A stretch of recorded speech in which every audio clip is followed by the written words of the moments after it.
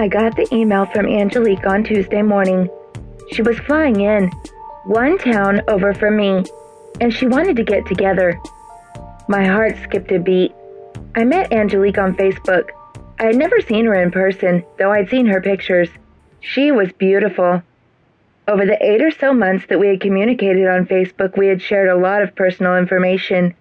The way people do online, even when they're not really anticipating ever seeing the person face to face. I suppose I should rephrase that. She had shared a lot of personal information, while I had listened, and responded back occasionally saying things like, "Oh my God, that's horrible.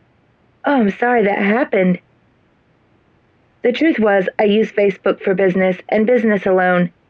So while I didn't share too many personal details, I sure did get a lot. Angelique was into rough sex, but her husband wasn't.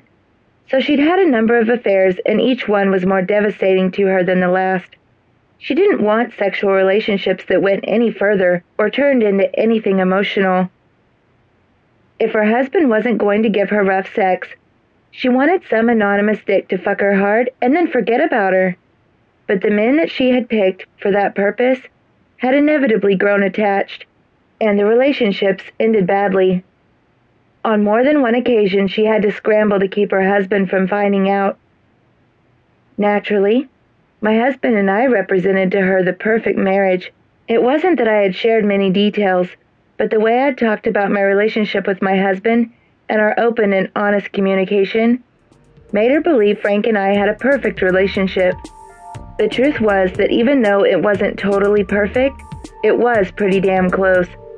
I had certainly never been sexually frustrated with him, and we liked rough sex.